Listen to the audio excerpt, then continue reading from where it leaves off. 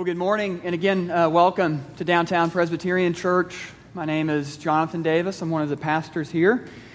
And let me especially welcome you if you are new or visiting, and we're so glad that you're here with us this morning. We would love to say hi to you afterwards, so please do come up and say hey before you leave. We're going to continue our series this morning in the Old Testament book of Proverbs. You'll see a selection of different Proverbs printed in your bulletin, and we'll read those in a moment. They really lend themselves to be considered topically. And so that's what we've been doing so far this summer. We've looked at things like friendship. And last week we looked at our speech. And this morning we're going to talk about our work. And these Proverbs, they're wisdom literature. So you kind of have to grapple with them and work to apply them into the nuances of your life. It's been said that they give us skill in the art of godly living. That they give us wisdom for navigating the many gray areas of our lives where things are less clear. That they shape our intuition and our instincts. And so this morning we're going to look at Proverbs that deal with our work. And as we do that, it's easy for us to totally separate our work life and maybe what we would call our spiritual life, as if those two things are totally separate and that Sunday mornings has little to do with Monday through Friday. And thankfully, these Proverbs say otherwise. The Bible is deeply interested in our work. And these Proverbs in particular address the way that we go about our work. So let me read these for us. You'll see them printed in your bulletin, beginning with Proverbs 6, verses 6 through 11. Go to the ant, O sluggard, consider her ways and be wise. Without having any chief, officer, or ruler, she prepares her bread in summer and gathers her food in harvest.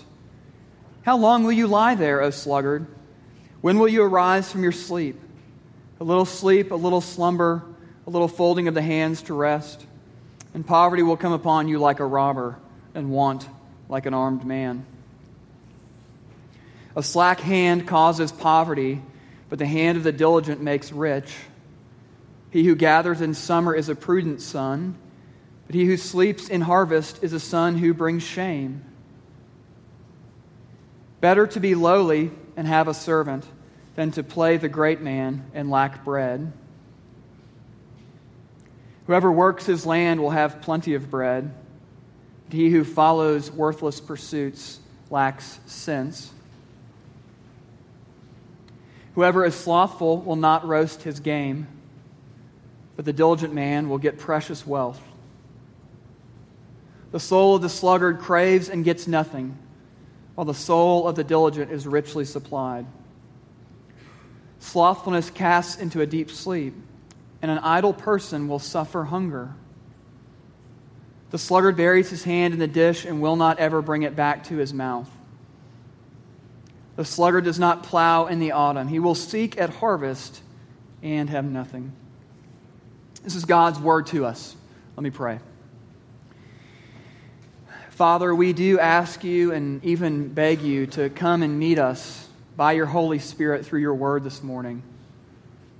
Lord, you know what's weighing on our hearts as we enter this room. And we pray that you would meet us in the midst of that. It may be very well connected to our work. Lord, this is a heavy, weighty topic for us, so we pray that you would be kind and speak to us during this time. In Jesus' name we pray. Amen. Prior to moving to Greenville a year ago to come on staff here, my family and I lived in Lexington, Kentucky, where I was at the University of Kentucky working in college ministry. So our lives and our world revolved around college students. And so as you might imagine, we got to see all different types of work ethic from different types of college students. There were students who were so incredibly hardworking and diligent and thoughtful, and they planned out every detail, and they would work ahead, and they were actually doing, way more than they needed to. I was sure that many of them could have been doing my job. So there were some of those really diligent students, and then there were other students who were just not as diligent. and who, you kind of wondered how they got there and how they were able to stay around based on some of their work ethic. A great way to get a snapshot of this on a college campus is to go into the library. Go into any university library and you'll get a snapshot of this. You might look around and see students overworking, right? Hidden away in a corner, stacks of books, working hours on end, like haven't been exposed to sunlight in days. And they're there so they can like turn in their English paper 2 weeks early. Like they're going way above and beyond. They're overworking. They should probably go outside and throw a frisbee or something. But you'll also see another category of students underworking in the library. For them, the library is something very different. The library is not a place for diligence and studying and reading, but the library is a place to pull off the perfect prank. At the University of Kentucky, the library is called William T. Young Library, affectionately known as Willie T. And in Willie T, there's a giant atrium in the middle of the library, and there's a big sort of center column there. And as you would imagine, it's very quiet in the library because most people are studying. Especially during finals, it's a really odd time because it's packed, but it's quiet because everyone is studying. There was one group of students not working diligently, but instead planning a prank, and this group roped themselves up to that center column and in the middle of a busy finals week, rappelled down the middle of the atrium like ninjas descending on the library. And everyone studying just looked up and they were in shock as to what was going on. There was another group of students not working diligently in the library that they took a stereo and they tied a rope to it, and they put like a CD or something in it, and they timed it to where as they lowered the stereo down, it landed on a ledge that could not be reached. And as that stereo landed on the ledge, it started blaring music in the library, in the middle of the quiet library, and no one could reach the stereo. It was just blaring music, and so maintenance had to come in and bring ladders in and get it down. But in a college environment, you see this kind of thing all the time. You see overworking, and you see underworking. And that's not just college students, is it? This is us too. Maybe you find yourself more tempted towards one or the other, or maybe, like me, you've seen both overworking and underworking in your life at different times. The Proverbs speak to this. They're talking about our work ethic. I would just say this, that I want you to think broadly about the term work as we talk about that this morning. So here's what I mean when I say work. I just mean whatever God has called you to right now in life. So it might be like a traditional job, as you may think of it, something like business or medicine or law, technology, sales. You might be teaching, mechanics, retail, food service. You might be at home for work, caring for children full-time. You might be at home caring for an aging parent full-time. You might be a student full-time. So when I talk about work, I'm just referring to whatever takes up your day. All right, so as we think about this, I just want to think about two things: the problem with our work and God's wisdom for our work. The problem for our work and God's wisdom for our work. Let's talk about the problem with our work. All right, so whatever work looks like for you right now, I'm sure that it's hard, that there are aspects of it that are stressful, that are frustrating. Work does not go how we hope it goes. The people that we work with can be difficult. Not in my job, of course, but in other jobs, the people you work with can be difficult to get along with. We get burnt out. We get cheated in deals at work. We get passed over for a promotion that we really did deserve. We could go on, but work is really hard. And thankfully, the Bible is not silent on the topic of work. These proverbs don't just pop up out of nowhere. The call for us to work, to have a job, it was actually part of our original design. We see this at creation, at the very beginning of the Bible. Genesis chapter 2, verse 15 says this: "The Lord God took the man and put him in the Garden of Eden to work it and to keep it." So the Bible affirms that work is good. Before sin entered the picture, if you can imagine this, everything was good. everything, including work.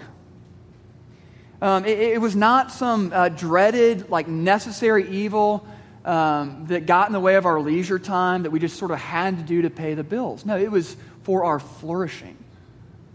It was good, and it was good for us, and our relationship with it, with work, was good. We actually imaged God the Creator and God the worker as we worked. We were made for it, and work was good. But then Genesis chapter 3 changes this. When Adam and Eve disobeyed, it led all of humanity into rebellion against God. And it fractured not just our relationship with God, which it did. It also fractured all of the created order. And sin corrupted even things like our work. And this is what sin does. Sin takes God's good things and breaks them and messes them up. So sin took God's good gift of work and messed it up. Sin is why work is difficult. Sin is why we dread Monday mornings. We weren't created to dread Monday morning. But work is now under the curse. And we see this in a lot of ways. But the Proverbs that we're looking at, they speak primarily into our work ethic, into how we approach our work. And we see that we're prone to underworking, laziness, and overworking, workaholism. So let's talk about these. Let's talk about how one of the problems of work we experience is underworking. The Proverbs, as we read, they describe it as being slothful or being a sluggard. This is describing just what we would call laziness, just being lazy. Look at Proverbs 19, verse 15. Slothfulness casts into a deep sleep, and an idle person will suffer hunger. 19, verse 24. The sluggard buries his hand in the dish and will not even bring it back to his mouth. 20, verse 4. The sluggard does not plow in the autumn. He will seek at harvest and have nothing. All right, so this is underworking, right? Not doing what needs to be done. And even beyond that, it's going out of your way to avoid doing what needs to be done. So I went to seminary in St. Louis, and when my wife and I moved there, we bought an older home in an older neighborhood, which was, charming and great and all that. But with older homes, it's not uncommon for a basement to leak when it rains. Now, as an aside, I realize this is at least the second time I've stood up here and talked about a leaking basement. Just to be clear, those are two separate homes that I purchased, both of which had leaking basements. So these are different stories. I clearly just have a knack for buying real estate. But in this home in St. Louis, the day after we closed on our house, we had this torrential downpour overnight. And I woke up the next morning, walked to the bottom of our basement stairs where we had this really cool finished basement, and the carpet was totally soaked with water. So discouraging. And so I thought, no big deal, I can deal with this. So I got a drywall knife used to cut drywall, and I cut open the wall, found where it was leaking, and we had this company fix it. No big deal, right? Now all that was left was to patch this drywall. And a few days go by, and I did not patch the drywall. A week goes by, still not completed. A few months go by, I had still not patched the drywall. A year goes by, I had still not patched the drywall. 3 years go by, and it's time to sell our house. So I patched the drywall. I was the embodiment of slothful when it came to this giant hole on our wall. I would sort of just walk by it at the bottom of the stairs and pretend like it wasn't there. But from literally day one until our final day in that house, giant gaping hole in the wall. Because I was so lazy. I was dreading having to do it, so I just put it off. Why are we so prone to laziness? The Scriptures, they speak to our hearts and they aim for our hearts. What's going on in our hearts when we're lazy? There's probably a number of answers to that question, but let me just highlight a couple things. We may just want comfort more than anything else. And it sort of becomes the grid through which we sort of prioritize our lives. How can my life be the most comfortable, be the easiest, be be the most pleasurable, with the least amount of effort involved. And however I can do that, that's how I'm going to live. It's comfort at all costs. Work is hard and it never ends up how I want it to, so I'm just not going to do it. Or I'm going to delay it as much as possible. So maybe we're just living for comfort. Sometimes our perfectionism makes us lazy. This seems a little counterintuitive, but if our standard for our work is perfection, then fear of not being perfect can lead us to procrastinate and be very, very lazy and put things off. Because we're so burdened by not meeting this perfect standard that we have for ourselves and our work. There's one writer named Richard Winter who has a book on perfectionism, and he calls this the defeated perfectionist.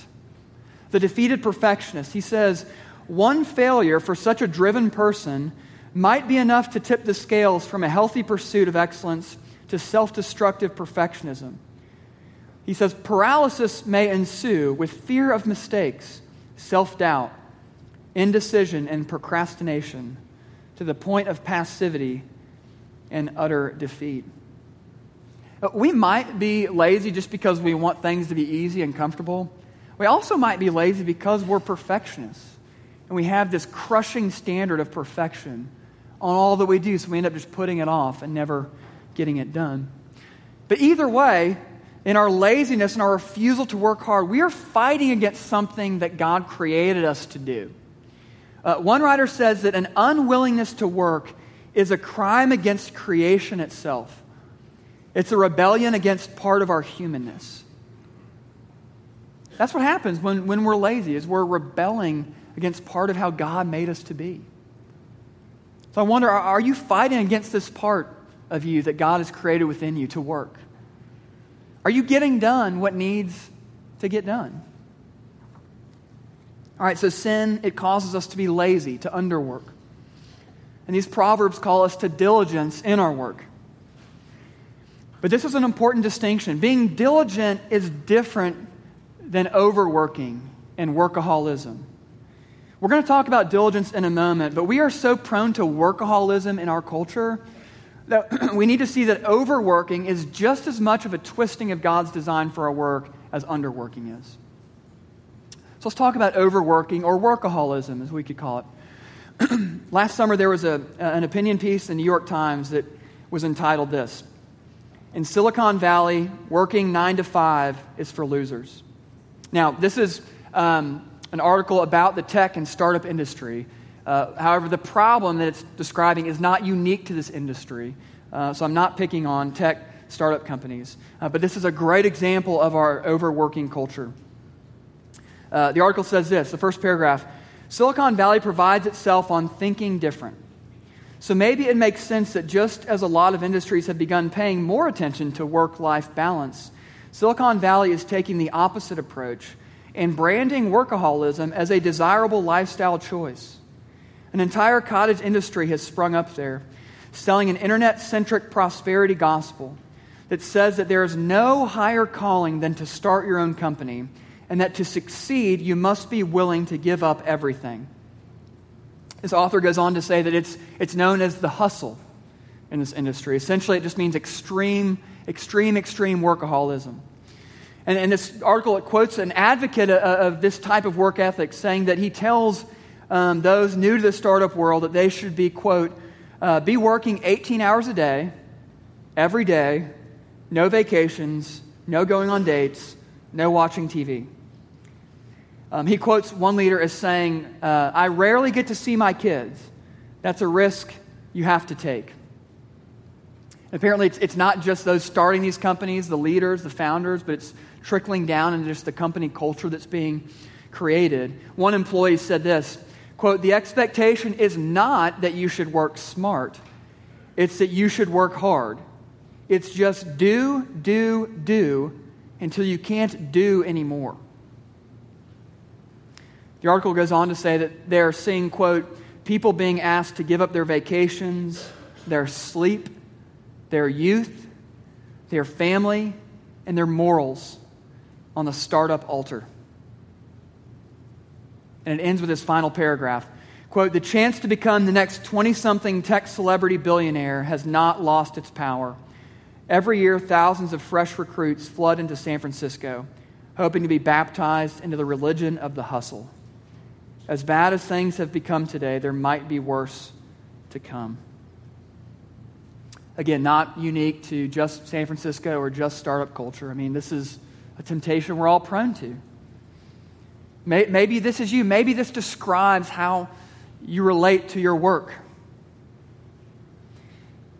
And it's important to point out that what's being described here is not the wise diligence of the Proverbs. This is something totally different. At this point, described in this article, work has moved from being a good gift in your life to becoming the most central thing in your life, around which everything else revolves. Why are we so prone to overworking? Well, we overwork when we've oriented our hearts, when we've centered our hearts around success at all costs, power at all costs, winning at all costs, acclaim and achievement and money at all costs. When we center our hearts around that thing, we're going to become workaholics in order to try to achieve it. And it's never going to be enough. It's never going to be enough. And to get underneath it, to understand more of why you lean into work this way, you have to honestly ask yourself, why? Why am I doing this? Why am I working in this way? For what or for whom am I working? To what degree is my identity and value and worth tied into not only my work, but my work ethic? Sin has really messed up how we approach work, and we see this in both underworking and overworking. But thankfully, those are not the only two options. How does God's wisdom in the Proverbs speak into our approach to work? Let's talk about God's wisdom for our work. And I want to highlight two aspects of how God's wisdom shapes our work. And that's diligence and identity. Diligence and identity. Wisdom, according to the Proverbs, means working with diligence. And diligence is not workaholism. What is it then? What does it look like to work diligently? These Proverbs speak to it, all of them do, but let's look at just Proverbs 6 through 11. It says, "Go to the ant." Isn't this great? God's word tells us to go look at an ant to learn how we ought to work. "Go to the ant, O sluggard. Consider her ways and be wise. Without having any chief, officer, or ruler, she prepares her bread in summer and gathers her food in harvest. How long will you lie there, O sluggard? When will you arise from your sleep? A little slumber, a little folding of the hands to rest, and poverty will come upon you like a robber, and want like an armed man." All right, what can we learn from the ants? My kids love to find ants and just watch them. What do they show us about how we ought to work? The ants, that they don't have someone telling them what to do. They take initiative, and they go out and they work. They do what needs to be done without someone having to tell them what needs to be done. There's self-discipline. They're planning ahead, preparing. They're working thoughtfully about how to complete a job. This is diligence. We can think about diligence this way. Diligence means to be a good steward of your time, of your gifts, and of your work. To work diligently means to be a good steward of your time, of your gifts, and your work. Diligence is working smart and working hard. All right, so kids who are in school, think about it this way. Diligence in school. It's not laziness, right? Meaning you ignore your homework and just don't do it. Or you procrastinate by putting off your homework to the last possible minute and then just sort of rush to get through it and turn something in. It's also not overworking with your homework, right? Anxiously obsessing over it, spending every waking moment worrying about it, and then feeling like you're on this roller coaster for your grades, up and down, depending on the grade that you get. But diligence with schoolwork is simply doing your best work in the amount of time that you have and trusting the Lord with the results. That's the simple but profound wisdom of the Proverbs. Do your best work in the given amount of time that you have and trust the Lord with the results. These Proverbs, they force us into self-examination. So, maybe you're in an office setting and you're responsible for people. People report to you. As a leader, what is the tone that you set in the office? What's the company culture that you've created? Is it underworking? Is it overworking? What would it look like for you to model and encourage diligence at work? It's important to see, too, as we think about diligence, that there's something tied to working diligently in these Proverbs. You may have noticed that. Many of these Proverbs say that diligent work leads to our prosperity, that there's actual gain that comes of it, that like riches and wealth and abundance come to us when we work diligently. Now, the Proverbs function where all things being equal, this is what is true in life. So what this is saying is that all things being equal, when you work really hard, there's going to be a good payoff. And this also accounts for exceptions to this. There's going to be things like a downturn in an economy that no matter how diligently you've worked, you're going to lose a job.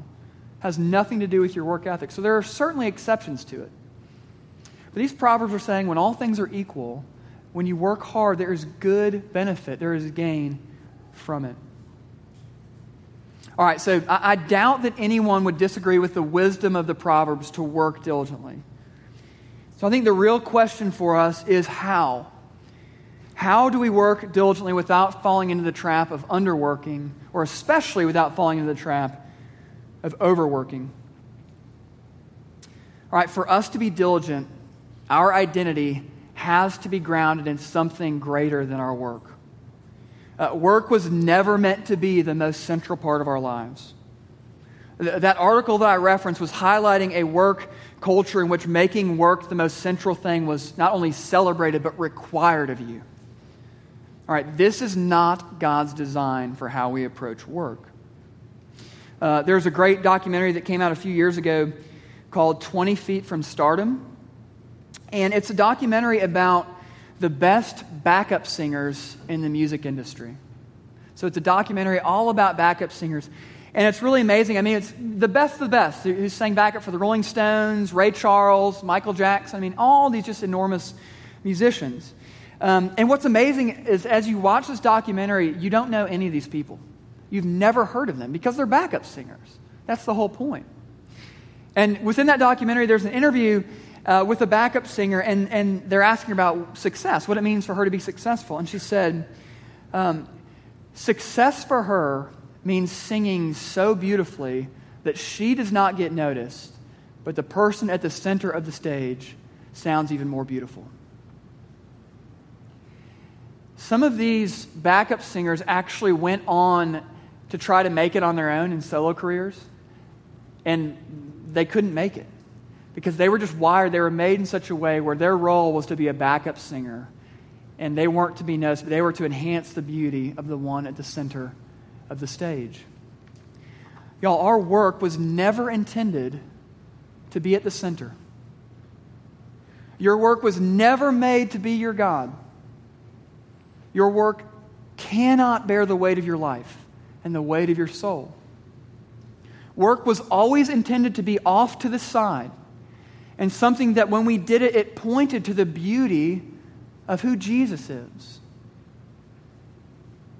We will only approach our work rightly when Jesus Christ has given us our identity. So wisdom means working out of this identity in Christ. And the Proverbs actually point us to this. We talked about this proverb maybe 3 weeks ago, Proverbs chapter 1, verse 7. The fear of the Lord is the beginning of wisdom. It's the beginning of knowledge. So true wisdom for all of life, including our work, begins when our hearts fear the Lord above all else. And to fear the Lord is to yield all of life to Him, to have Him as most central in our hearts.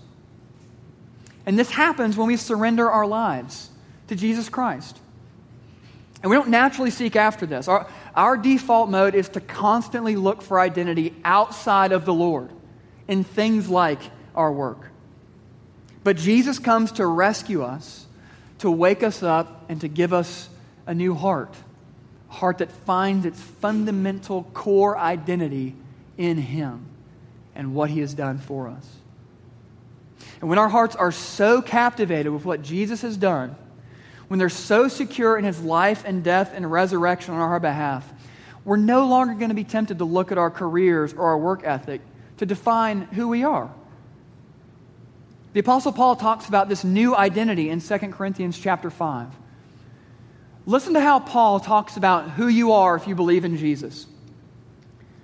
He says, "Therefore, if anyone is in Christ, he is a new creation.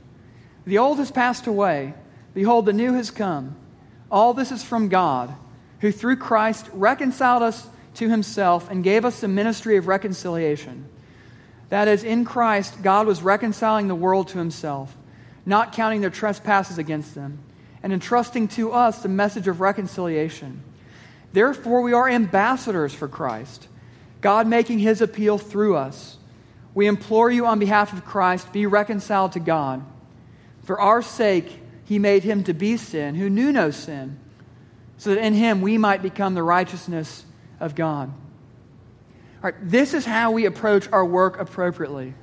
Not by working, but by resting in the fact that we've been given a new identity in Christ.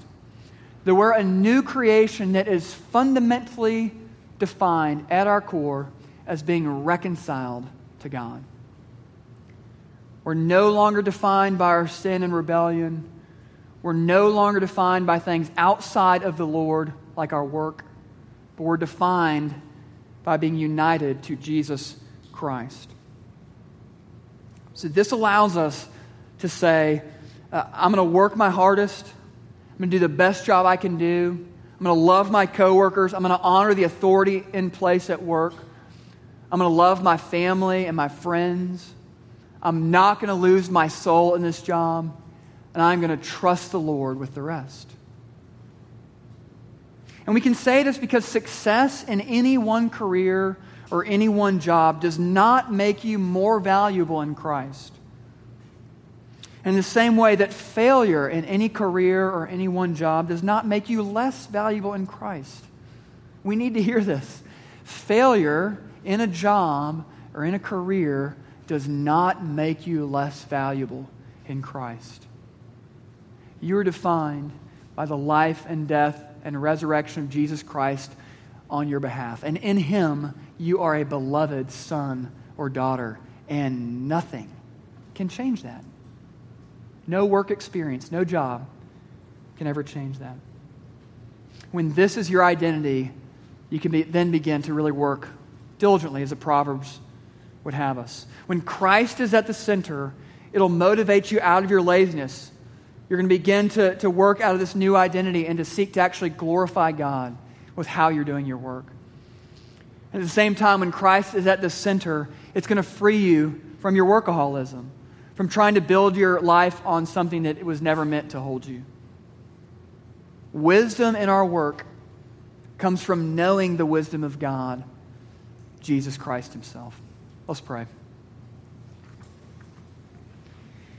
Heavenly Father, we do thank You that wisdom is not only these proverbs and Your word given to us, but wisdom is Jesus Christ Himself, whom You sent to come and rescue us.